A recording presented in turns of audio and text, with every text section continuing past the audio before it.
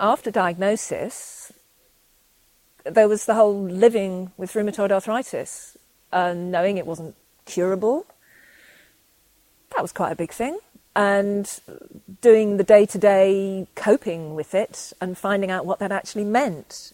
I was introduced at the hospital early on to arthritis care. They help you with self-management. It's very much run by people with various forms of arthritis. I went on the course, the Challenging Arthritis course.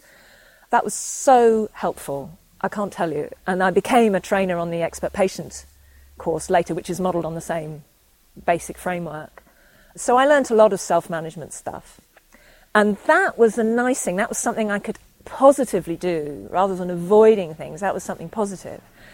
But that was necessary because it wasn't straightforward. I mean, okay, I wasn't, waking up really stiff and barely able to move and in lots and lots of pain and in that real ill, chronic illness scenario to the same extent. But there was plenty of that still going on. I would get really tired, which was the worst thing, I think, and has remained the worst thing. I mean, it's called fatigue. To me, that doesn't begin to cover it. I would have to say no to things that I would have liked to have done, or I would do them and be shattered. I would have to sleep loads the day before. I wouldn't be able to do anything else. And then I would be exhausted afterwards. And I remember there was a group doing singing in West Oxford, so not immediately locally, during the school day with groups of people with learning difficulties, which was a bit of a departure for me. And I was thinking, no, this is too many things. I'm trying to do too many different things. I can't do it. I had to rush back to collect my son from school. It wasn't going to work.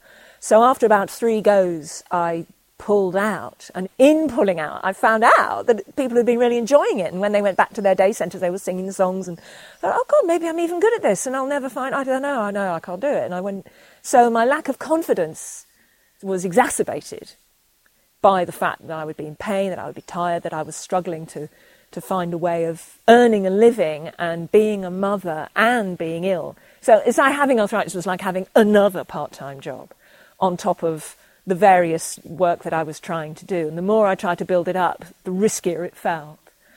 There is, of course, the economics aspect to all of this, which is that my partner became the breadwinner.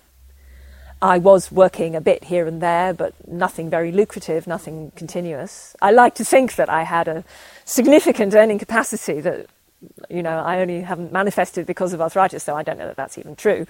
But my whole working life was shot to pieces by having the disease. The Open University. For more information, go to www.open.edu/iTunes U.